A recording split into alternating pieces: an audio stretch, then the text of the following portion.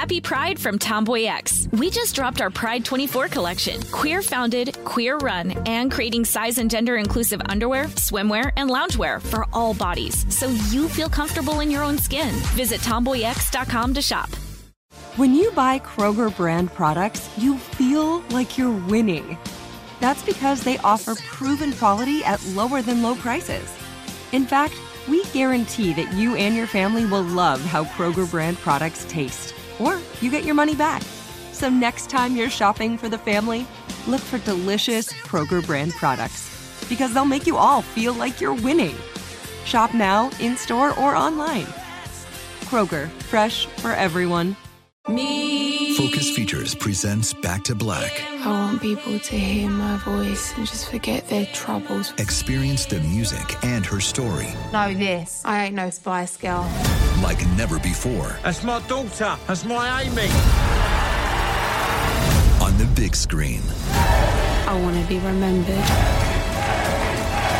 for just being me. Amy Winehouse, Back to Black, directed by Sam Taylor Johnson. Rated R, under 17, not a minute without parent. Only in theaters May 17th.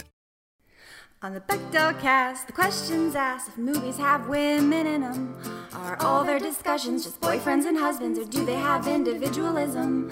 The patriarchy's effing vast. Start changing it with the Bechdel cast. Hey, Caitlin. Yeah, Jamie. Do you want to go up to a tree house and smoke cigarettes and or make out? Yeah. But I do. For some reason, one of us should pretend to not remember it happened until the end and be like, no, I totally remembered it. And then we'll start making out again. Yeah. And then do you want to watch a whole TV series with me? Honestly, no. But I don't want to do that with anybody. What if also I was sort of, it depends on the series, right? Well, like, what if it's the Jinx? If it was, of course, if this is Jinx, I would watch it again. But what if she was like SVU and you're like, no, that's such a commitment. 30 years worth of TV. I can't do that. Shout out to the episode of Law and Order SVU that I was an extra in. Thank you very much. Do you know how, I mean, it's just so like, there's so many episodes. How would we find it? I would watch that episode with you and then we could make out. We can't smoke cigarettes. I hate cigarettes. Yeah, me too. All right. Anyway. This is how the negotiation should have gone in the treehouse. Anyways, welcome to the Bechdel cast. My name is Jamie Loftus. My name is Caitlin Durante, and this is our show where we analyze movies through an intersectional feminist lens using the Bechdel test simply as a jumping off point to initiate a larger conversation about representation in film and such. A freaky little diving board.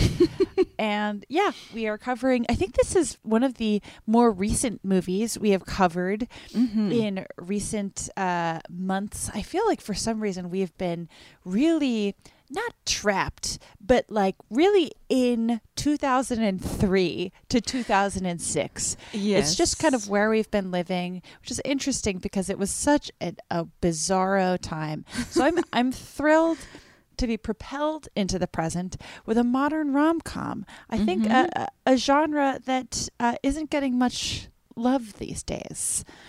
It's true. I think that the whole genre needs an update, honestly. And I think that this movie, What's Love Got to Do with It, ? From 2022, does interesting things to give like a modern spin on rom-com tropes, and I'm excited to talk about them. I agree. Yeah, this movie, it's a very sweet movie. It's a very rom-com-y movie, but there's way more to it. And it's also, I mean, it has an interesting backstory. And it's so nice to watch a rom-com where you don't need to, at least to the same degree, like trudge through these dated tropes and be like, okay, I have to make excuses in my head. I have to like do a Mission Impossible like laser thing to get to be able to enjoy this. It's a modern rom-com. Yes. Imagine. And to be clear, this is not the What's Love Got to Do with It, the 1993 biopic. I don't know. I've never seen it. It's a drama. It's a Tina Turner. This is not that movie. It's a really incredible performance. I will say, I think maybe one of my biggest notes with this movie is why did they call it this when that is already a famous movie? It's so confusing and it's so hard to find. However, You should find. I honestly think that there should be a double feature programmed somewhere where you just watch both What's Love Got to Do with It. Especially, I think I would do. Ooh, this is my Barbenheimer for What's Love Got to Do with It. Both of them. I would say that the Tina Turner biopic first, and this as a lighthearted palate cleanser, because What's Love Got to Do with It. The first one has pretty. It gets intense. Sure. I've never seen it, so I can't speak to it. We'll cover it on What's Love Got to Do with It March. Over on the Matreon.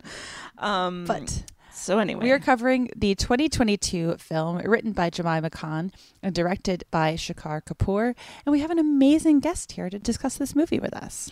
We certainly do. She is the producer and host of the podcast Immigrantly and the co-producer and co-host of the podcast Invisible Hate. It's Saadia Khan. Hi, guys. Hello. How are you? Welcome. So good. How are you? I'm good, and I'm so excited to dissect this movie with you. But just an FYI, when I recommended it, I realized it's only available on Prime with you have to rent it. And I felt so bad. I was like, oh my gosh, do we have to really rent it? I don't know how you watched it or where you watched it, but I rented it, watched it, and then recommended. Yes. We all gave Bravely Jeff rented Bezos our $4. Oh, I gave, I don't remember who Mrs. YouTube is. I gave Mrs. YouTube $4. Oh, okay. Nice. So it could be an equally evil transaction. I'm not really sure. It probably is. Probably, statistically. Yeah, I had to detox myself after that, but that's fine. Right. Yeah, anytime you give Jeff Bezos money, you just have to take a long shower and be like, all right, tomorrow will be better. I know it. And then donate to a local mutual aid effort. Yeah. So, Saadia, what's your relationship with this movie? So it's interesting how until I was finalized to come on your show, I wasn't really thinking of watching this. I had heard of it. There was so much buzz around it. The screenplay is written by Jemima Khan. She is ex-wife of former Pakistani Prime Minister Imran Khan, who was a very, very famous cricketer in the 80s and 90s. And I had a huge crush on him. I still do, but he's almost 70 now, hot. I think. He is. He used to be a lot hotter. But anyways, so for me, this movie embodies so much that we don't see in mainstream media in the West. It's a rom-com that features a Pakistani-British family. It's outside the stereotypical representation of Muslims. Muslim man being a terrorist and Muslim woman being oppressed. And so I was drawn to it from the get-go. And then when you guys approached me and I thought, why not discuss something that people are probably not aware of or is not part of their consciousness, and maybe we can talk about something that's fun, but at the same time they can go watch it and just see a different side of a Muslim family. Totally. Yeah, I wasn't aware of this movie until Me either. You pitched it to us, even though it has some pretty big names in it in the cast. I was like, oh, what's this little indie comedy? Right. And then you're like, oh no, everyone in this movie is very famous. I also hadn't, it just came out in the US 2 months ago or so. I guess it was released in the US in May. But even so, I feel like I should have heard more about it. Same. But I'm very glad I watched it, and I'm really glad you brought it to us because, I think certainly growing up in the U.S., the anti-Muslim sentiment in the world, and also especially in, I feel like, a lot of media that you consumed voluntarily or through just cultural osmosis when we were younger, and still now, is just not inclusive. It's very clear what the point of view is when talking about Pakistani characters, and this movie felt like a breath of fresh air. Totally. I was really interested in sort of the background of how it how it was made. And I just love rom-coms so much. Like, I just am a sucker for people kissing in a treehouse, unfortunately. It is pretty cute. It's pretty cute. Yeah, I am less thrilled by rom-coms in general, as listeners of the show probably know. But I like them in theory. It's just that the execution of them is often like riddled with so many problematic things, as we've also discussed a lot on the show. Which this movie is not immune to. I feel like there's no such thing as a perfect... I don't know. I have yet to see a rom-com that completely subverts tropes. It is so trope. I not that I don't believe it's possible, and not that I wouldn't die in the pursuit of making the first perfect rom-com, but it's a genre that's so...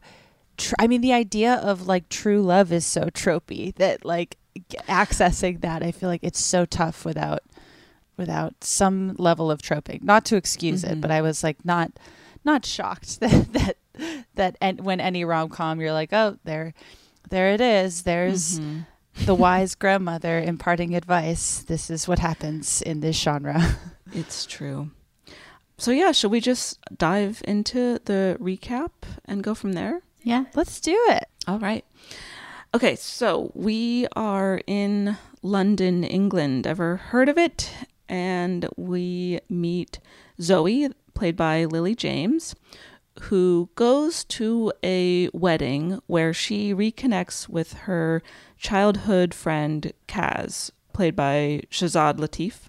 Kaz, who was born in the UK but whose family comes from Pakistan, tells Zoe that he has asked his parents to arrange a marriage for him, or rather like assist in his pursuit of finding a partner. And Zoe cannot wrap her head around anyone wanting to marry someone who they don't already know and already love.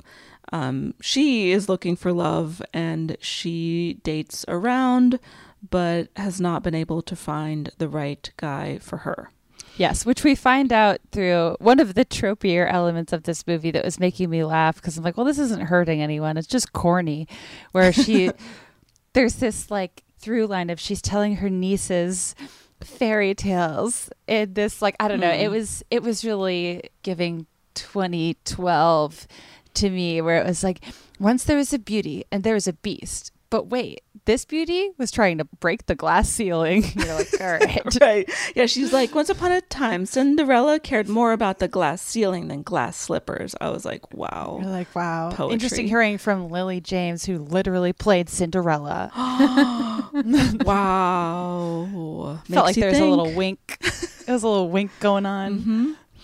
Okay, so Zoe, who is a documentary filmmaker, pitches and gets like studio backing or like production company funding, or I don't know. She's talking to some suits who are very... I liked the film bros. Those were like some of my favorite tropey, especially because the writer is a documentarian, and so you just hear these like two like I don't know, it didn't feel totally overwrought, where it's just like two white guy executives being like, ooh, woman movie, okay, let's do it. Neat. They're so hot right now, so let's make money off it. You could see that they were just checking different boxes, and they were a bit assholey, but then the depiction was realistic in some ways as well. Totally. Like so many industry people are exactly that way. Anyway, so she pitches this documentary about Kaz's arranged/assisted marriage, and the film bros are like, yeah, go for it. And then Kaz, after some convincing, reluctantly and eventually agrees to be the subject of this documentary. And so Zoe starts filming and interviewing him. They're talking about this relationship dynamic where Zoe says, like, what about love? And Kaz says the name of the movie, basically. He's like, what's love got to do with it? He's like, you don't always have to start in love. You can grow to love someone over time. And she just, again, continues to have a hard time wrapping her head around this. She also films Kaz and his parents, Aisha and Zahid, played by Shabana Azmi and Jeff Mirza. They're all meeting with this matchmaker guy whose name is Mo, and they're going over the various criteria that they want in a partner for Kaz. Then Zoe films Kaz going to this Muslim matchmaking event, but he doesn't meet anyone there who he clicks with because he is still looking for some kind of spark or click.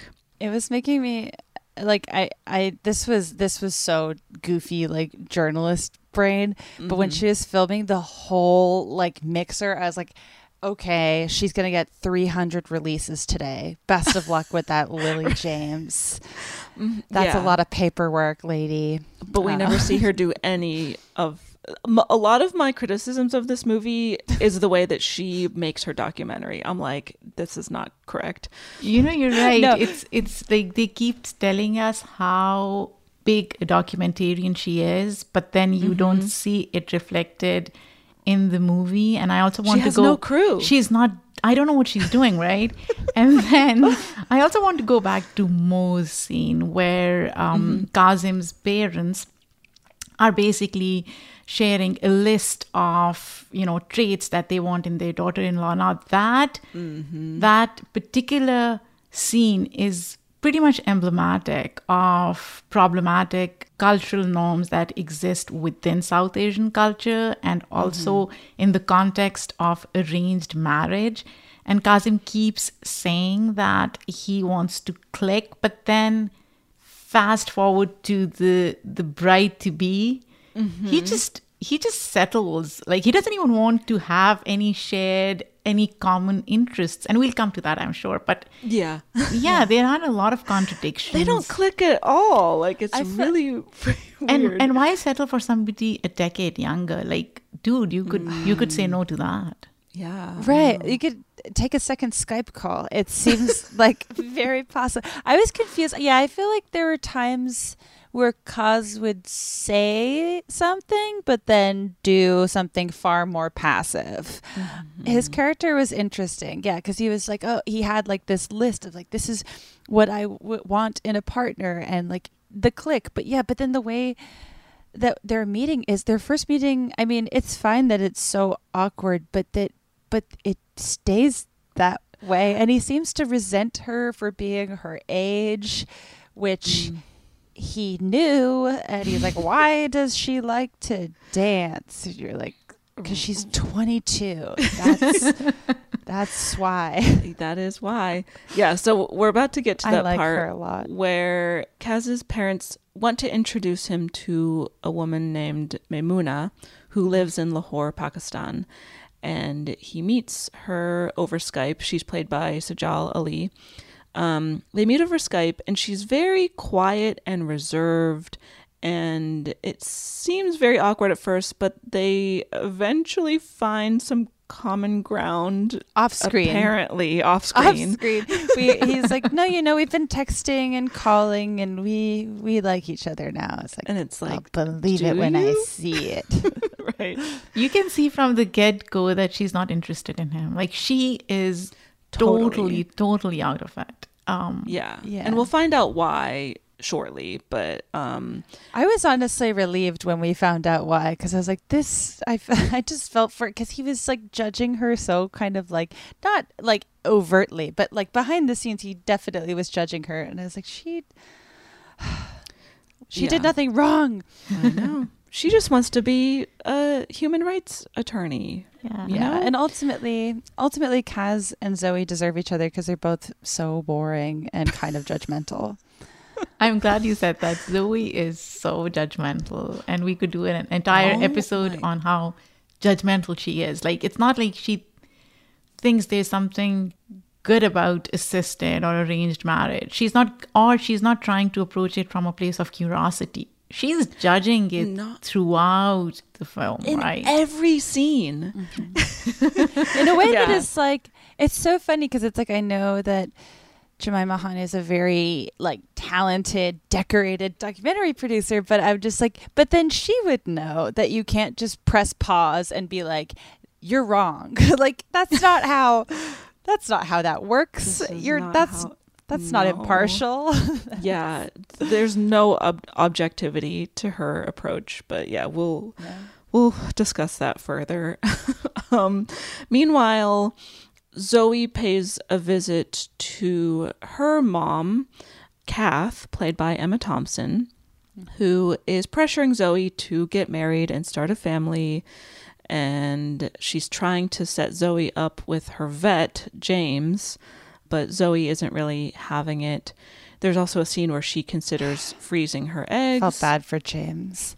James, he seems sweet. Another person in this movie who did nothing wrong and is just judged. And that scene where Lily James is doing her goofy thing she does with her nieces, where she tells them boring stories that are about her secretly. Where she's just talking shit about James to her nieces. I was like, what are you doing? And then he's standing right there because it's a rom-com. I'm like, man. Yeah, and he's like, damn, she doesn't love me.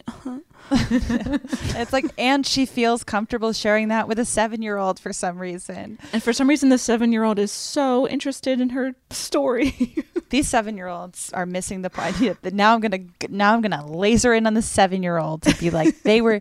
And then she's like, and then she was in love. And Lily James is like, no, she wasn't.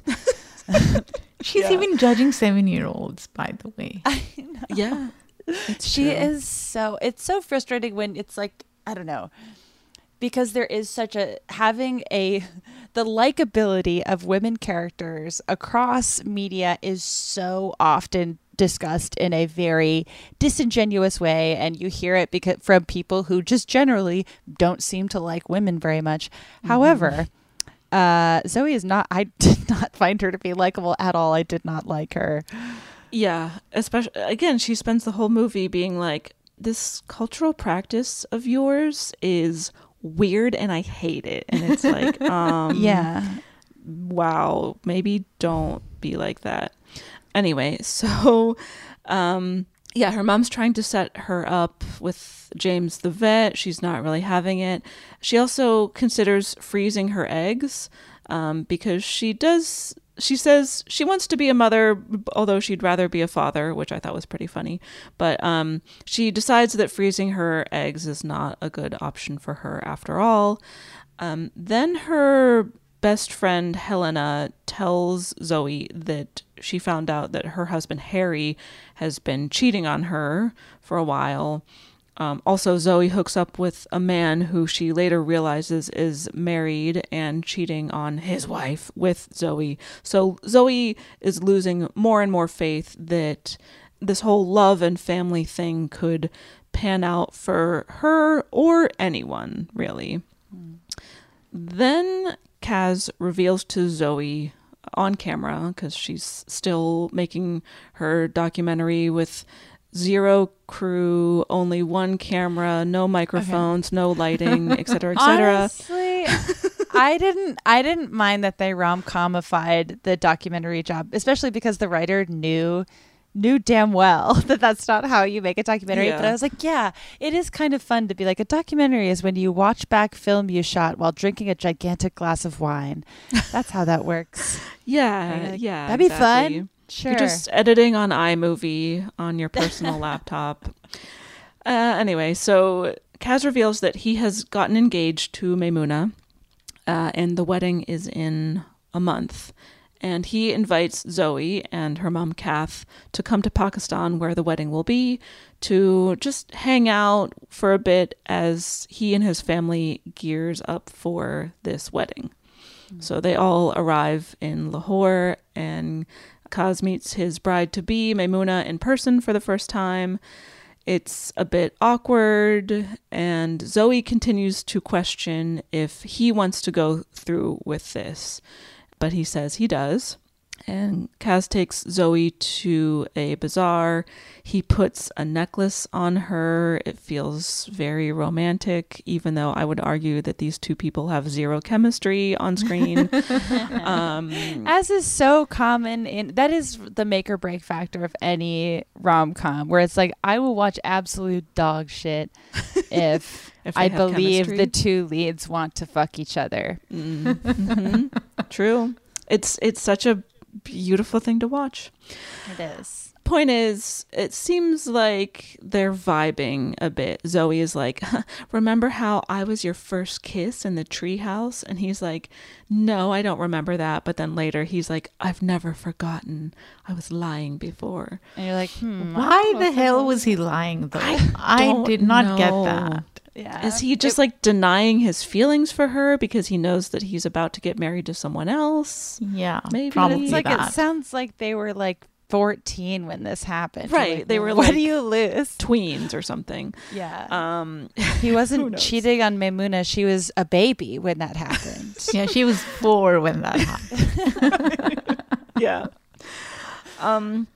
So Kaz and Zoe also talk about his sister Jamila, who the family has more or less disowned because she married a white non-Muslim man. And that broke her grandparents' hearts, and it just really upset the whole family, which is there in the story to imply that if Kaz and Zoe were to get together, it would be a huge disgrace to his family. Right. So the stakes are high. Then that night is the Mendi, the like pre-wedding party, where Maimuna is no longer the timid, soft-spoken, modest woman that we all thought she was. She parties. Oh, she's drinking. Oh, she's smoking weed. Oh, she's tearing it up on the dance floor. Oh, she has gay friends. And so she's... I also... Sinner. I loved this scene for her where she like basically calls Zoe a loser. Like she's like, okay, if you're not fucking chill, I guess I'll go over here. She calls her Kaz and Zoe old losers. Good for her. She's like, I thought you would be modern, you know, living in London and everything, but you guys suck, and I'm gonna go get fucked up on Coke masalas on the dance floor. I love Maimuna. I'm the Maimuna Defense Force. She at first I was just like, who is this woman who, like, she barely says a single sentence at a time, like one word responses, and then all of a sudden she's like, I'm a wild child, I'm a girl's gone wild, and I'm like, yes, more of this, please. You know, but what I did not get was this transition or this change in her behavior from the way she appeared on Skype versus the way she acted. Because if she is studying to be a human rights lawyer, her family seems pretty modern, she should have been less timid having those conversations with him. So why was she acting the way she was during those Skype calls? I did not get that. I was curious about that. Yeah, because I thought that they were setting up a different character where I was like, oh, she's like socially awkward. Or that was like how it felt when we met her. I was like, oh, she's really shy, maybe. Like she's not comfortable. But then you're like, clearly that's not true. Maybe, I don't know. The closest I was getting was like her family was like watching her have that conversation. But I don't know. Yeah, it felt like a mismatch where it seemed like she has this big personality, but when we're introduced to her, she's suppressing all of it. Right. That Skype call I thought was establishing like she's another like not good match for Kaz because they barely have a conversation and she's giving him nothing and he's having to keep the conversation going. And I'm like, oh, they're not compatible. He has to find the next person. But it's like, no, that's who he ends up marrying. Okay. Anyway, so Kaz learns all this stuff about Maimuna, that she's, you know, a party animal, and it comes as quite of a shock to him. So he spends most of the evening hanging out with Zoe, whose feelings for each other seem to be bubbling closer to the surface. Then the following day is the marriage ceremony, where prior to the ceremony, Zoe tries to convince Kaz not to go through with it, and she's just like, everyone's pretending, like you should stop pretending. Like, what about Jamila, your sister? She's not even here. Like, this is a facade. And he's like, just because you have horrible taste in men and you always end up with the wrong person doesn't mean that I will. Ooh, he really, I was like, whoa. Ouch. What is he? I wrote down what he said because it hurt my feelings. He says, I have a question. Does it hurt less when you aim low and miss? And I was like, oh. Ouch. Wow. That was bad. Gnarly. I mean, and to be fair, brutal. she's been really judgy towards him for weeks at this point. Yeah, true. But I was like, ooh, that was, I felt that in my gut. Also, he says something like, if the first guy you date is a dick, that's like a him problem. If the next 10 guys you date are also dicks, then maybe you should like look inward and see why that is. And I'm like, okay, as someone who has dated exclusively horrible men one after the other, and it's not my fault, I resented that statement. And also the beautiful irony is like, you're being a dick right now. Show me. Yeah. Like, how are you being better? Men are wild. I was like, there's a lot of things I don't care for in Zoe's behavior, but as like dating men and them all sucking, like common experience. Yeah, it's so true. Anyway, so Kaz and Maimuna get married. Although Maimuna is crying an awful lot, and we're wondering what's happening there. Yeah, so here's what I would say, though. And the statement that Kazim's mother makes, Aisha, that a lot of women cry, even if they're really happy, that happens. It's a tradition. Like, you just have to show how devastated you are, leaving your family behind, your parents. And those who don't cry, it's like, it's kind of frowned upon, and it used to be more intense, obviously 20-30 years ago. Now nobody really gives a shit. But I remember I did not cry at all, and I am telling you, I was judged. I was judged for not crying. Like, there was, a lot of gossip and conversations around it. So yeah, you kind of have to pretend to cry. Sometimes you really do cry because you're leaving your parents' home and you have this strong attachment to your family coming from collectivist societies. But so I wouldn't take that as a signal that she was unhappy, because a lot of Pakistani girls do cry. Sure. Yeah. We do find out that she is crying, at least partially, because she is unhappy entering this marriage. But yes, Kazim's mom was like, oh, it's tradition for Pakistani women to cry as they leave their family. So that's good to know. Yeah, because I wasn't sure, because of what we learned later, if Kaz's mom was just saying that to be like, it's all good. But okay, that's I didn't know that. God, weddings are so, like, across cultures are so entrenched in performance. Yes, it is like all weddings. Our performance. Yeah, it's true. So then Zoe returns to the UK and starts dating James the vet. And he's such a sweet guy, though. Like, he is my favorite character in this movie. He is sweet. He treats her well. He seems to be emotionally mature. But she's like, boo. I was like, then let him go. Yeah. Let him date someone who likes him. I don't know why she stays with him, because she clearly isn't in love with him and he's not the right guy for her. I think I know why, but it's misguided. She's just such a doofus. She truly is.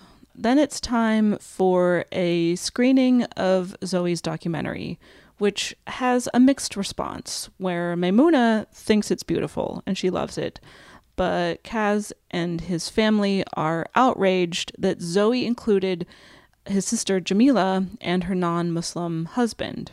On top of that, James breaks up with Zoe because he knows that she's not in love with him and he doesn't want to be her. Like, he advocates. Yeah, right. I was happy for him. And then Zoe gets word from the bro-y suits who are like funding the documentary that they are not going to move forward with the project because it's, quote, a diverse subject, which is great, but through a white lens, which is not so great. And it's like, well, why didn't you say that before she made the documentary? Like, why is this just now coming up? That was my confusion too, because I was like, okay, fair point, but weird time to bring it up. Yeah, because they already knew what it was going to be about as she pitched it. So, but they were so bowled over that by the fact that she was a woman that they forgot that she was white. Yeah. Yes. So they don't get the intersectional part, right? They're like, they didn't get that. Maybe the funders pointed out, maybe somebody said something to them and then they realized, but yeah, they are typical bros. They don't know everything, right? They know very little, I would say. Yeah. And I that was such an interesting plot point because I'm like, I don't disagree with what they're saying, but it's wild that they stumbled on it because we've watched her make this documentary and there has been no care taken. It's like because I think the phrase they use is white lens. I'm like, yeah, that is quite literally what she was doing the whole time. They're not wrong. That's what I thought too. I was like, okay, good decision, but too late, I guess. Too late. And why is it coming from those guys and not like Kaz's family, for example? Like, if I was them, I would be like, why are you, a white lady, the person to tell our story? I think for them, because she grew up being in their home, maybe they see her as part of their family, extended family. So I don't think they see her as this white woman documenting their lives. So they don't see her through that lens, I guess. Yeah. But that's exactly what she does anyway. That's what she's doing. Yeah, because it's, I mean, Kaz's family is so welcoming to Zoe. And also it seems like her mom, it seems like they are basically function as Kath's family. And I mean, the Kath character, we'll get to her, but they're very kind to I had to look up the Stevenson family. Sure. Yes. Just whatever, very rom-com-y name. Yeah, it felt like Zoe, the point of view of Zoe's documentary was so Western in that, like, she was just like, well, coming in with the assumption that her viewer would not respect or approve of assisted marriage in any way, and being like, but I can prove that it's not all bad. Like, it's just coming in with the perspective that obviously Western approaches to relationships are healthy and great, which is like, babe. So all of this stuff has happened, and Zoe is very depressed and lonely and defeated. And then we get a reveal that Maimuna is in love with someone back in Pakistan, and that she went through with this marriage for her family, who like insisted that she get married to Kaz. And he's like, well, what do we do now? And she says, we'll pretend like everyone else. Brutal. My headcanon is that she was in love with another woman. We don't see who the person she's in love with, but I guess they are only referred to as someone else. Someone else. The mysterious someone else. Yes. Anyway, so she's like, we'll just pretend because that's what needs to be done. And then Kaz has a conversation with his mom where she says that all she wants is for her kids to be happy. And he's like, well, I just want to be a good son. Meanwhile, Zoe and her mom are having a conversation about relationships and how Kath admires Zoe's independence, but also we all need other people. And I wish you would learn to let people care about you and not like close yourself off to everyone. And you're like, sure, that's what you were trying to do by forcing her to date a veterinarian. Right. Then Zoe gets an email from Kaz and Maimuna where we don't know the whole message until Kaz shows up for Eid at his parents' house, where he reveals that he and Maimuna are getting divorced because they don't want to pretend anymore. And he also reveals that he has invited his sister Jamila and her husband and baby to meet their family. The family finally embraces Jamila and her husband, and then Zoe runs off to the treehouse, and she's like, "Psst, come here, Kaz." And he's like, "Teehee, what?" And she's like, "Let's kiss again in the treehouse, just like our first kiss." And he's like, "Haha, okay." And then they kiss. I don't know why I was so irritated that it took them forever to kiss. So long. She keeps like leaning in and then pulling back and then leaning in and pulling back. And it's like, just kiss already. Anyway. And then they do. Anyways, at least they do. And they live happily ever. It's implied that they get married, I think, right? Yeah. By the credits. But they're taking it slow. They're taking it slow. They just want to get to know each other more. Really. I thought they knew each other really well, but anyway. Since childhood, yeah. Who knows? Since childhood, right. And I like that because at the end, you get in the credits, you get just, I don't know, if it feels very like 2007 rom-com where you're like, oh, it's just like a bunch of kind of like bloopery, like where are they now kind of things. Mm-hmm. And Maimuna's back and apparently maybe broke up with that person she was dating because she's like, I finished college, my parents love me. See ya. And I was like, yeah, good for her. You go, girl. So that's the movie. Let's take a quick break and we'll come back to discuss.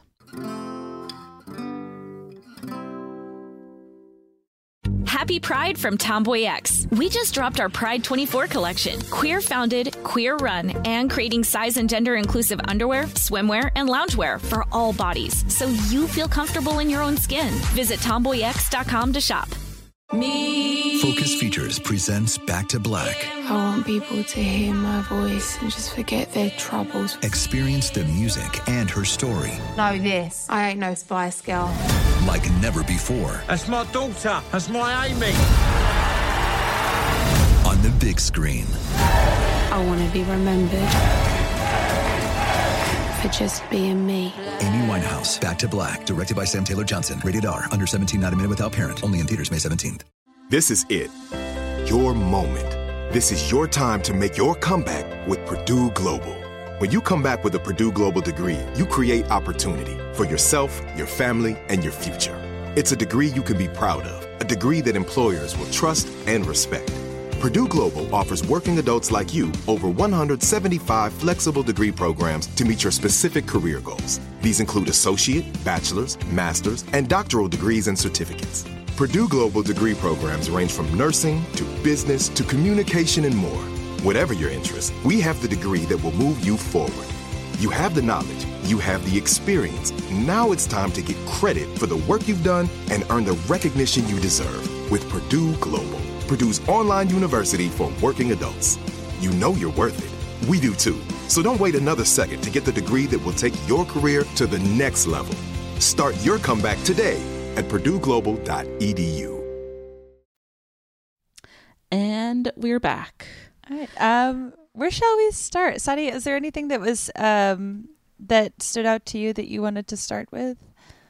A lot of thoughts. I think they could have developed Maimuna's character a little more. I did not see that change or evolution of who she was. Why was she pretending to be the way she was during her Skype calls? And then in the end, she says, my parents love me. I'm a human rights lawyer. Well, if your parents love you, you could have confided in them before getting married and they would have been fine with it. So why take that journey? Like, why was documentary the trigger for everyone to realize what was happening in their lives, how shitty their lives were? So I have problem with that. I honestly like Aisha's character more, although she is problematic in some ways, but then she's the matriarch and she is who she is and she has agency. I think she has more agency than Zoe or Maimuna. I think so too. Like, I think that honestly, like, and Kath is such a goofy character, but I think that Aisha and Kath both sort of have more agency. than the younger women in the movie, which is interesting. I mean, I wonder how intentional that was. As I was watching this, I sort of, because I think that the movie, and I know that, and I guess I didn't see the interviews where Jemima Khan was saying that this was not an autobiographical story, even though it reflected elements of her life where it's like a white documentarian marries into a Pakistani family, although, you know, I guess that in the space of this movie, Zoe does not technically marry into a Pakistani family. But as I was watching this, I feel like the movie definitely overly focuses on Zoe in a way that centers whiteness in a way that feels like kind of icky and unnecessary. And that might just be coming from the writer's experience. But as I was watching this, because they reference, maybe it's because Emma Thompson's in it and they reference Love Actually at the beginning of the movie by calling it Love Contractually. But I thought that this movie would have worked for me more if it was treated more as an ensemble cast versus putting Zoe and Kaz's relationship at the center of the movie. Because Saadia, I totally agree. I think there were all of these characters that I wanted so much more from, and I would have loved to like cut away to, especially like I also wanted more Jamila. I was so interested in Jamila's backstory relationship with her mother. And like it was very like satisfying to see her accepted back into her family at the end of the movie. But I was just really interested in that. How long have they been separated for? Like, what was her relationship with Aisha like before that? Like, it felt like it was a missed opportunity not including Jamila as more than kind of a plot point. And I think, she is certainly more interesting than Zoe as a character. And I just wish that there was more, because I think that there is a really interesting spread of characters, but we don't really get to know many of them.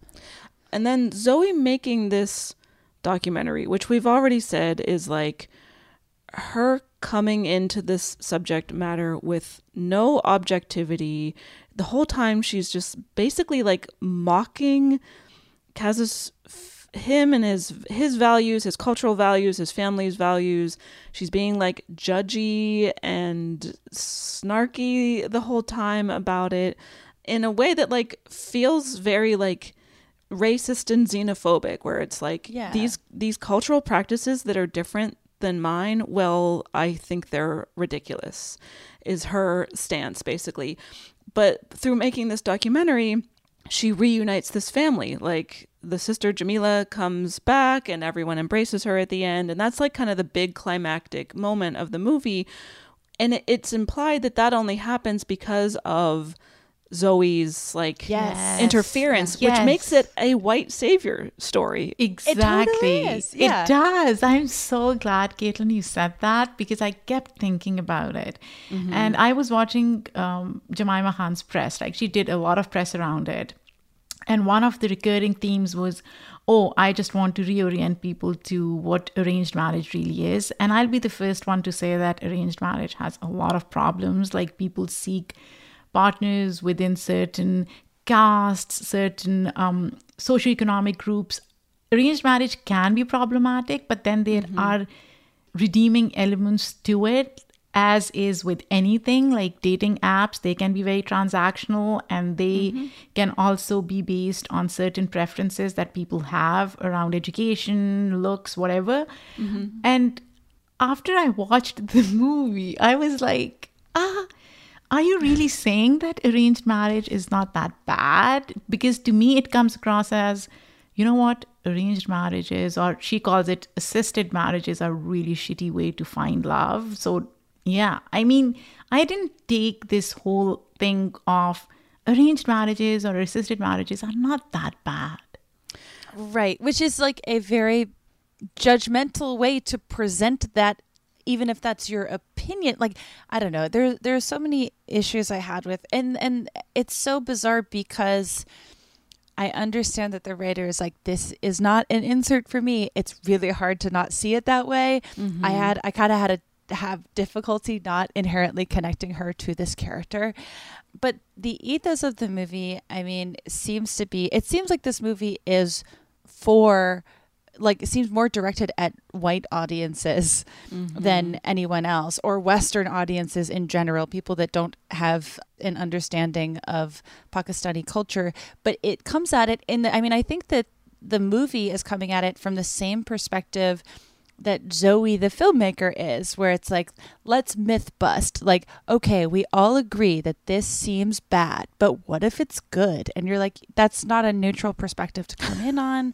That's super judgmental. And then the way that the movie ends, I feel like, implies that she was right all along. And yeah, totally. So, and I guess that there are relationships. I know that Kaz's brother, what's his brother's name? Farouk. I mean, he is very happy in his marriage, and that is presented, and like, I appreciate that, but they're such non-characters that it feels like it felt more like a gesture than any actual interest in exploring, like you're saying, Saadia, like this very complicated thing. And in the same way where when Kaz is first talking with his parents about what qualities he's looking for in a partner, there is a reference. It's like a joke about colorism, but that's it. And then it doesn't come back.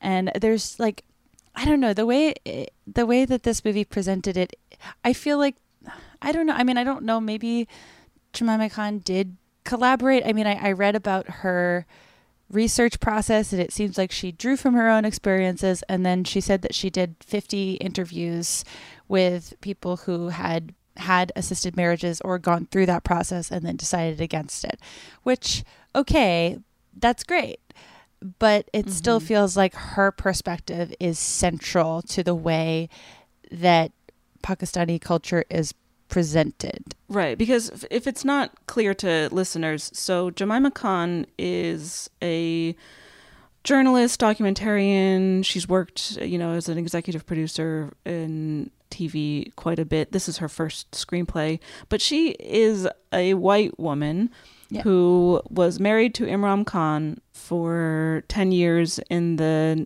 mid-90s to mid-2000s.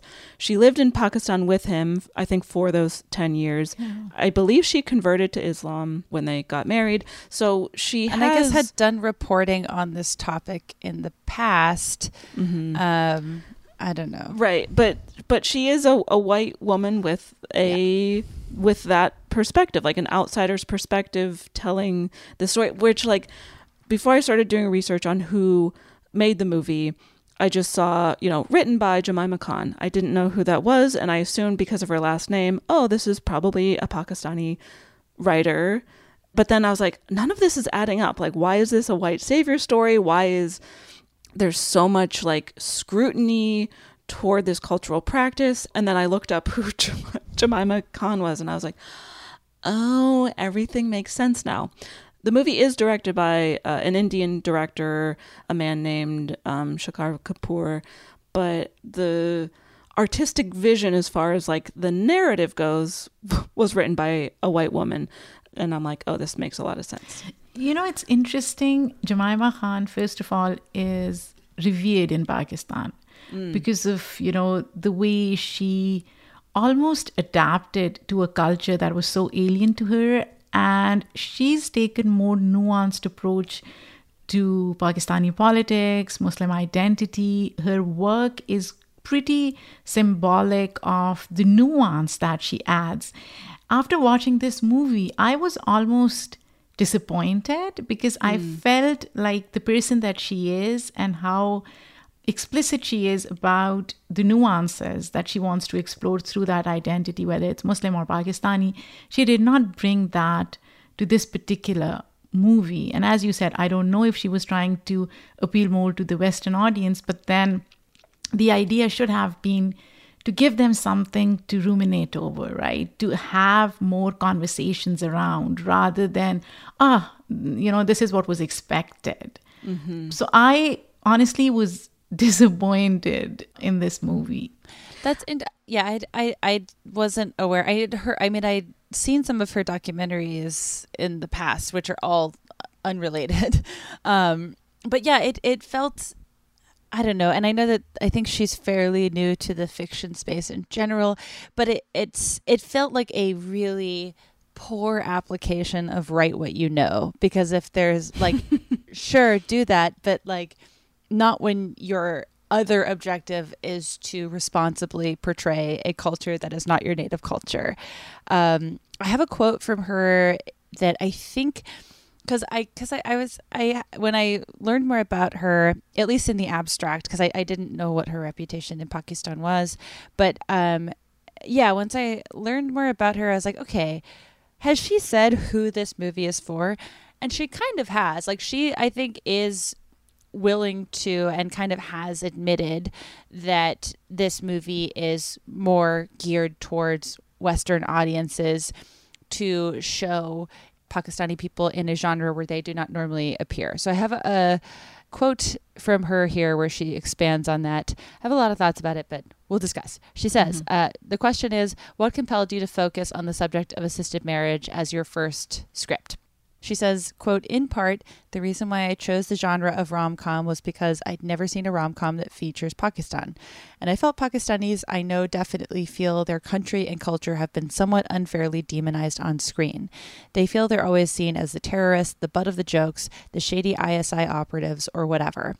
I understand there is a scary side to Pakistan because I experienced that as well, but there is also this incredibly beautiful side of that country and the people, which I experienced when I was there, whether it's the music, the food, the architecture, the color, the vibrancy, the hospitality, all of that I felt was worth showcasing, unquote.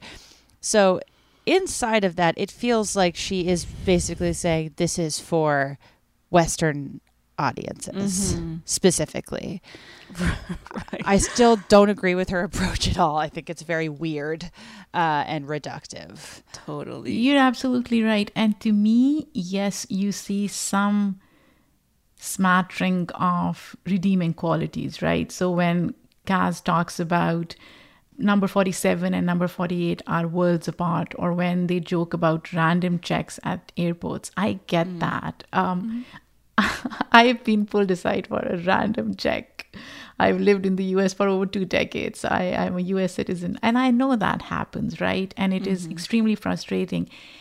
And to her defense, maybe she was trying to just put it out there and let the audience see it without being too preachy. But my problem is not with what she showed in a subtle way. My problem is the overarching theme of this story, which to me, as Jamie and Caitlin, both of you said, is reductive and extremely symbolic of the white savior narrative. Yeah, it's frustrating, especially because now I'm like, how does this, I don't know.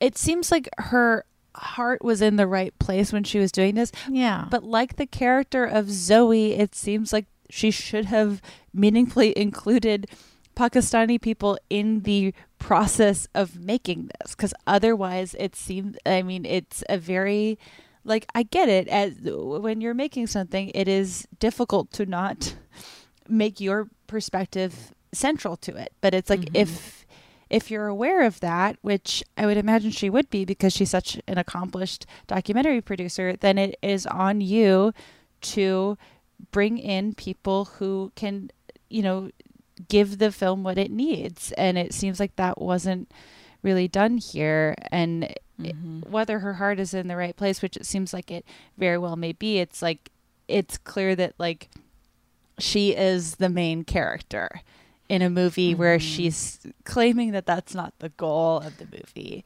And that her like white Western colonizer perspective is actually the right one. And she's showing that by saying, yeah, because the arranged or assisted marriage thing doesn't work. See, it didn't work with Kaz and Maimuna. It didn't happen for Jamila, and she seems super happy with her family. The characters who it does seem to work for are either framed as antagonistic forces in Kaz's mom, or they are characters who we barely get to know, such as Farouk and his partner, what was her name? Yasmin, maybe? Anyway. And they're also, I was like, God, and they're a Harry Potter couple. Yeah, it's true. Did either of you see the movie Polite Society that came out earlier this year? I haven't. I've heard so many good things about it, and I have yet to watch it. Same. I loved it. It's Oh, you so did? funny. It's so good. And it tells a similar story in the sense that it's like examining arranged marriages in specifically a Pakistani family who live in the UK from the perspective that you would want to hear that from, because it was written and directed by Nida Mansour, who grew up in a Pakistani Muslim family. So there's no white lens. There's no like, you know, it's just like a very funny, smart, clever examination of that. And I highly recommend it to everybody. I loved it.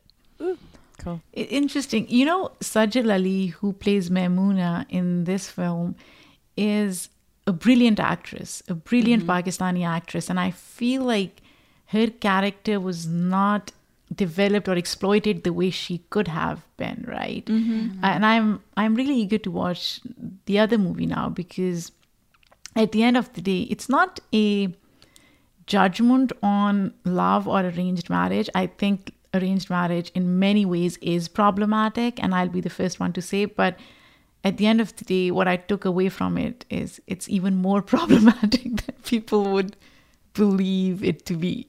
Based on watching a movie like this one. What's love got to do with it? Right. It's so confusing because I feel like, I don't know, I think it's interesting that the writer is distancing herself from the character of Zoe in this way. I feel like it would be more honest and make more sense and be more honest to the viewer to say that, like, clearly for her, assisted marriage, for her and her ex-husband, like, assisted marriage was not what they wanted. And like, because that is their personal experience. And I feel like, you know, it just feels interesting that she's choosing to distance herself from it. But it's like, no, that is a part of like your marriage's story. Why distance? Because it makes it at least contextualizes where she's coming from. But because it's presented in this sort of like vacant space, it feels very judgmental, and it seems like the tacit statement of this movie is the Western approach to, like, the current Western approach to relationships is correct, which also feels confusing because the movie kind of waffles on that as well, where it's sort of implied that James and Zoe's relationship is a different kind of arrangement that Emma Thompson's character is trying to do. But that's kind of dropped also. And like, I wasn't quite sure what the movie was trying to say there.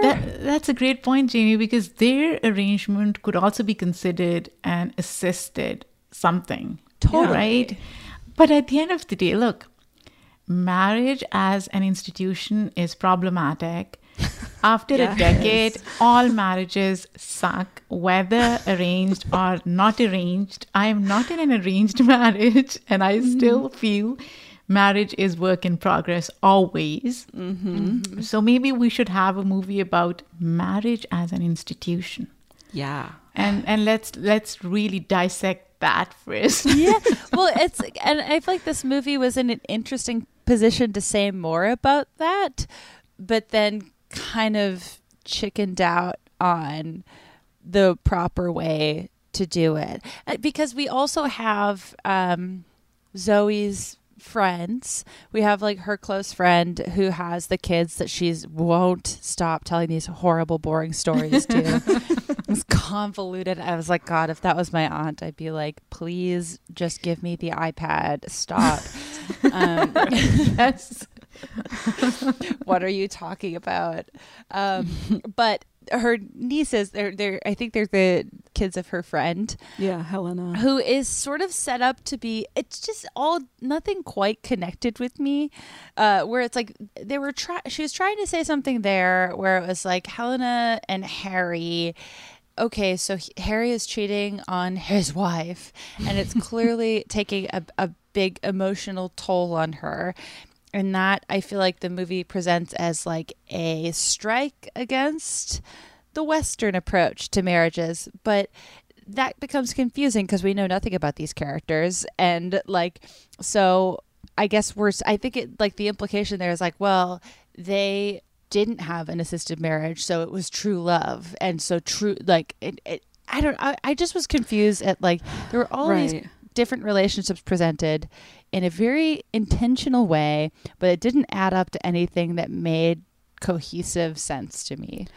I also felt that the movie casts judgment on Zoe's character for doing anything besides, like, trying to be in a long-term committed relationship, because there are different scenes where she, like, goes to a club and goes home with a random guy, and it always bad happens every time. Right. Also, the guy that she goes home with that she realizes is married, I thought was the same guy as James the vet, because they look exactly alike, and I'm just like, what? She has a type, okay? She's got a type. She has a type, exactly. Because all the guys, we see like a montage prior to that, earlier in the movie, of various guys that she has gone on dates with who, you know, end up not being the one, and they all look the same too. And I'm like, stop casting the same exact, like, white guy with light brown hair who's like the same height and build as every other guy in the movie. You know what? If James and Zoe ended up together, that would be a case for assisted marriage. Right? It would have. It would have been. Yeah, this movie comes down firmly. Any kind of assisted marriage is why bother? But here's this Harry Potter couple, so I guess you could get lucky. And you're just like, that's it. Feels, I don't know. And I feel bad. I feel like I'm like roasting this writer, but I was really frustrated with her approach, because I feel like another element that frustrated me about Zoe and kind of puts me on the defensive about Jemima Khan saying that this character is not a self-insert is that a lot of this is more of like just a general feeling I have about rom-coms, where I feel like rom-coms that work, the romantic leads have a good sense of humor about themselves, and that's sort of like why it feels relatable and easy to connect to. Zoe does not have a good sense of humor about herself at all. She is very defensive, not in the way that, like, I don't know. This is like the same this production company. I was reading a lot of the coverage of like, will this be the comeback for this legendary rom-com production company? This is the same production company that released kind of every popular British rom-com in the last 20 or 30 years. Like it's the same company that put out Bridget Jones and all these other movies. And like what works about a good rom-com is the calm, and like the leads have a good sense of humor about like, okay, my love life keeps not working out, but it's not like a humorless vacuum in a way. Like Zoe takes herself way too seriously, and so does Kaz. She doesn't pratfall once. Well, I'm not saying that though. I mean, I know, but like, it just feels like she and Kaz in different moments, but more so Zoe, just feel very self-important and judgmental, and I think Zoe is the center of that. I don't know, like there was some I wasn't really feeling the calm. Not a lot of calm. Yeah. Also, I don't quite even understand why Zoe and Kaz end up together at the end, because they don't seem to have anything in common as far as like their philosophies on life, love and romance and life in general. They have no shared hobbies except for table tennis. Like, why are they even together? Yeah, you're right. I didn't even think of that. That makes so much sense. Why? The whole movie is them arguing about their philosophies on what a relationship should be. Well, and I think it like overstates this. I mean, I guess because you were like, why are these two together? Which is how we felt about a lot of rom-coms. But like, I think it also like overstates whatever. I think the logic of this movie and the logic of a lot of Western romance movies assumes a level of progressiveness to Western relationships while characterizing assisted marriage or any really Eastern relationship as regressive. But also the ethos to every single Hallmark movie that's ever come out is like, you should marry your neighbor. And you're like, it's Christmas time and you have to get married now. Yeah, it's Christian Christmas and you have to marry your neighbor whether you like them or not. And you're like, well, where is the progressiveness? Like it's all, you know, like the subtext of it is very regressive. I don't see a happily ever after for them. I really don't. Mm-mm. No, they're gonna butt heads about a lot of things. They are going to divorce eventually as well. That's my take on it. For sure. I think, you know, there will be problems with the in-laws because one, Kath is the queen of microaggressions. It seems that Aisha resents Zoe taking an interest in her son. Like that, the relationship is never going to work out. That brings me back to like why I wish Jamila had been allowed to be an actual character in the movie, where it felt very like tie a bow on a rom-com move to have Jamila come over one time and have her entire family immediately accept her, even though the stakes were set extremely high as to why she was no longer welcome. It just was like, I need to understand why this is happening other than there's 5 minutes left in the movie. Yeah, truly. And something that I do like about the movie, at least on its surface, is, you know, I was talking before about how rom-coms are usually not the genre for me, but for specific reasons. Like, I'm excited by and I'm always on the lookout for rom-coms that have a compelling reason that the two characters don't get together until the end, because for many rom-coms, the kind of the narrative vehicle or the narrative thrust, you might say. Caitlin loves to say thrust, and I fucking hate it. And it's awesome. I hate it. So the narrative thrust is that there is something keeping the lovers apart for most of the movie. Now, historically, in a lot of rom-coms, it's a very toxic or reductive reason. It's like one or both characters are lying to each other throughout the whole movie, or there's some kind of like bet or deceit, or like the woman is too focused on her magazine job and she can't make time for her personal life, or there's something like tropey and exhausting like that. I kind of love rom-coms for that, where they're like, this job, this movie does it, where it's like her job of documentary, which is looking at laptop and drinking red wine, means that she can never be happy. Like, okay. Sure. So I appreciate rom-coms that subvert those tropes or try to subvert them.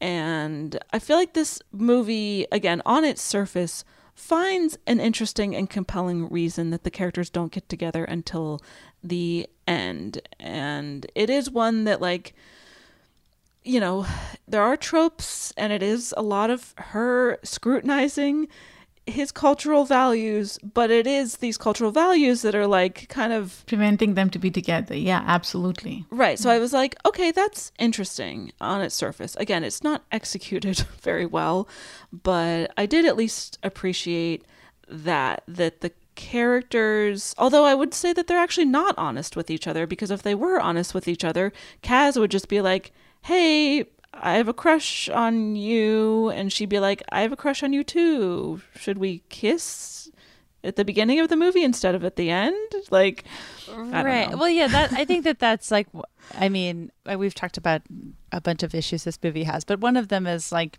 we should believe that they really want to be together the whole time, or this narrative device is like far less effective.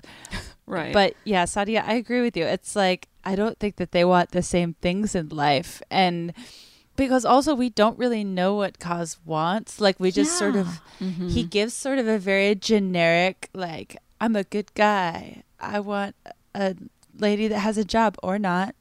I want someone who's nice or not, or mean. And you're like, it's so vague.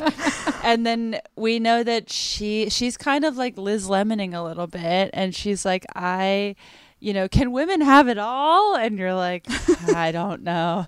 I don't know if you can, because you suck. I don't know. Yeah, like if if you want to tell this story, I feel like you have to give us two characters that it's like, I need these people together. Yeah, I'm rooting for them. And at no point was I rooting for them to be together. I wasn't either. And You're right. they also weren't really rooting for them. Like, that was how I knew, where I was like, oh, I guess I don't believe in this relationship. Because you know that scene where they're texting and she almost sends "don't get married tomorrow" and then she deletes it, and involuntarily I was like, good, it's good that she didn't send that. And I was like, well, I guess I'm not rooting for them. Yeah. Does anyone have anything else they'd like to discuss? I don't think so. Yeah. No. My one last thing is just like a quick overview on the parents' generation and how they're approaching various relationship like outlooks, and also Kath being like best friends with the Khan family, but saying nothing but racist things about them the entire time, which is like pretty boomer behavior, generally speaking. But it makes you wonder, like, she seems to have been friends with them for many, many years. You think that she would scale back on her extremely offensive and reductive views about this family that she claims is like her best friends, but who knows? It's presented very in a way that I felt like cut Kath a lot of slack. Also, they cast Emma Thompson. You're like, and you don't want me to like her? I know. It's hard. I love her. But I feel like it's very presented like that's just Kath, as if it warrants no examination beyond that's just Kath. Right, because you also have Zoe sort of calling her out sometimes, but also only doing the bare minimum. She's letting a lot of shit slide. She's also saying some kind of weird things herself sometimes. That's something I had written down. I was like, is Kath as comically like xenophobic as she acts just to make Zoe look less xenophobic? In comparison, maybe you're right. That sounds right. I would say though, with Kat's character, I can see somebody like her in her generation, her age group, saying all the things that she's saying. So I would expect that from somebody like Kat. It is super realistic. It is super realistic, right? So I think that's why I don't get mad at her as much, because I'm like, yeah, I could see somebody like Kath saying things that she's saying in this film, right? Sure. For sure. I just wish that Zoe had been more active about like holding her mom accountable for all the shit she was saying, but it's like, again, very bare minimum stuff that Zoe is doing. That's just Kaz. And then for Kaz's parents, when they're like, we already alluded to this scene, but that moment when they're listing off the criteria that they're wanting in a partner for him, Aisha's like, yeah, not too dark and long hair and soft spoken, which to me read as like hyper feminine. There's an implication that they're only interested in someone from like a similar class or like the same, like, so because they seem to be well to do. And then the dad says, you know, a woman who's not too ambitious or too into women's lib. And I was like, wow. Yikes, sir. And you know what? I can again see somebody from that generation in Pakistan saying all those things. Not just that generation. I'm sure, again, arranged marriages can be problematic.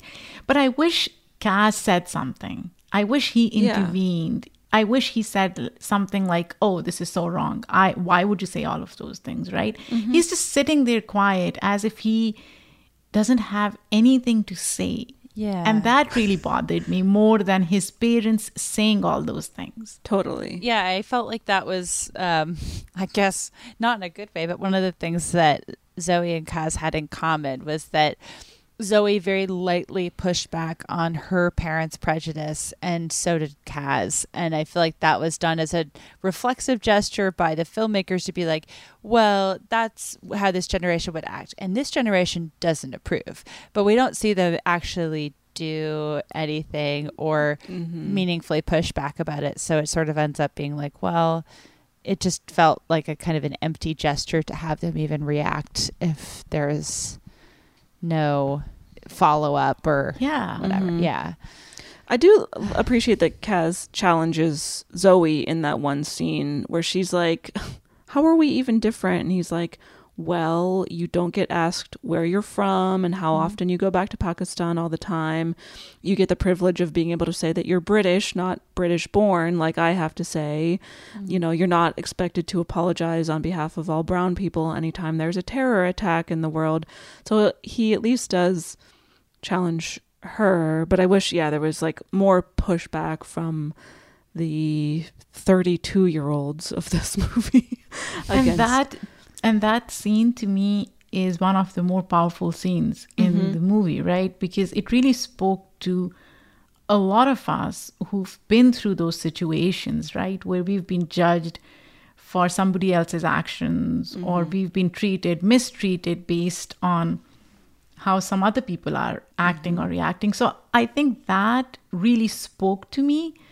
And I wish, as you said, he did more of that in a subtle way, because his dynamic with his parents would be different coming from an East Asian culture. He probably would be more respectful or whatever, but he could still push back on colorism. He could push back on how they were objectifying women that they were trying to, or brides that they were trying to look for him. Totally. Which again is a bit disappointing. Yeah. Absolutely. Anything else? No. Does this movie pass the Bechdel test? I think so, right? At least between... It passes between Zoe and her mom a number of times. It doesn't pass between characters that I wish it did. I don't think it passes between Pakistani women at any point in the movie, really, which feels, again, just like if... Whatever. I mean, it... As we've discussed a million times, the Bechdel test is like not the be all end all of anything. But I do think it's instructive where it's like if it is a diverse movie and includes a white family and a Pakistani family, and it only passes the Bechdel test inside of the white family, not great. And that's the relationship dynamic that you get a lot more of screen time. Then those are the women that are being prioritized. There are a few scenes where the grandmother is telling her story of her arranged marriage, and that's true. Aisha is like translating and also kind of like talking to her. I think also maybe toward the end when the grandmother and Jamila interact, that could pass, but those are very brief scenes in a movie that you would think those characters would be interacting more. And I guess I was also coming from the place of like talking about marriage. It is, I thought, like implied that marriage to a man. It's marriage to a man, right? You're right. I think there are a couple of conversations between Aisha and Kath as well, which is not within the same community, but those conversations about, I guess, food or culture are outside the realm of, marriage, dating, boys, men, whatever. Totally. Oh, and it passes when Maimuna says, "Beautiful documentary, Zoe." Oh, it does. Okay, I take back what I said. But also, that's the trigger point for her. That's when she, has all the power, and she gains power to tell everybody that she's not interested. Yes, it's the documentary, the very judgy documentary made by a white woman empowers her to realize. Sets Maimuna free. What if the documentary was not made? Then they would be in this relationship forever. Forever. I kind of also love that the documentary canonically never comes out. Like, you're just like...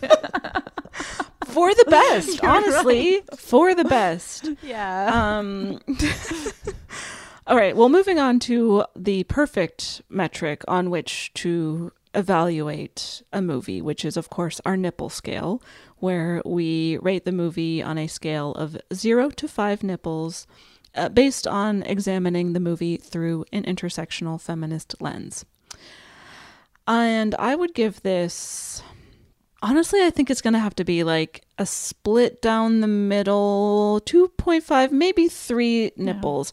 I wish I could give it more because, as you said at the top, Saadia, it's a rom-com that features a Pakistani family and that represents Pakistani people and Muslim people in a way that, you know, Western movies rarely do, which is great, but because of the lens that the story is being told through, it fumbles a lot and ends up just saying, like, rather than like an objective examination of something like an arranged or an assisted marriage, it's coming down as like with the same point of view as the main character, who is just like, being incredibly judgy and mocking a lot of the time in a way that feels like there are racist undertones, Islamophobic undertones, and things like that. So with that in mind, yeah, I think I'll do 2.5 nipples, and I will give 1 to Maimuna. I'll give 1 to Jamila, the sister, and I'll give my half nipple to the grandmother, who was like, I had to ride off on a horse that I was allergic to and was not really happy about the whole thing. And then I don't know if she is Aisha's mother or if she's, wait, what's Kaz's dad's name? I think she is Aisha's mother. Okay, so like, yeah. Her daughter She's the maternal is grandmother. like mistranslating to be like, no, it was an awesome experience full of love. So the grandmother gets my my half nipple. I'm gonna give it 2.5 as well. I think that this movie, I mean, we've talked about, like, I think that this movie was an attempt. I want to be so generous to the writer as to say her heart is in the right place. I think it really could have benefited from a co-writer, and it seems like even if this movie is as she says, like her attempt to be more inclusive and show Western audiences a Pakistani family in this genre, which I think is a good instinct, and it's not even like she is a completely illogical person to do that, but it felt like a collaboration would have sort of kept things in check in a more responsible way, because I do think that Pakistani families obviously should be included in all genres of movie, including goofy rom-coms like this one. You know, goofy rom-coms where there's no chemistry between the leads. Everyone should be in those movies. Yes. Great. But it did seem like if that is her goal, strictly having a white British woman write it, even with her connections to Pakistan, it doesn't totally make sense, and it doesn't totally come together for this movie. And on a personal, I mean, I just felt like there were so many women in this movie who I was more interested in than the lead character. And it ended up being kind of a frustrating experience of like, there is a lot here, but the places the movie focuses are very pointed, and very white and colonially centered, and also boring. So kind of the worst of both worlds in some ways. But I do think I hope, years down the line, this is viewed as kind of more of a stepping stone movie towards a more inclusive rom-com landscape. This one was kind of a miss for me, although it had its moments, and I love Maimuna. And okay, so I'm going to do 2.5 nipples, and I'm going to give 1 to Maimuna, 1 to Jamila, and a half to Aisha. 3 characters that I thought were really interesting, and I wish that we had gotten to see more of them outside of how they relate to Kaz and Zoe, who to me were the least interesting characters in the movie. Truly. 100%. That's why I'm like, they deserve each other. I didn't like them. Yeah.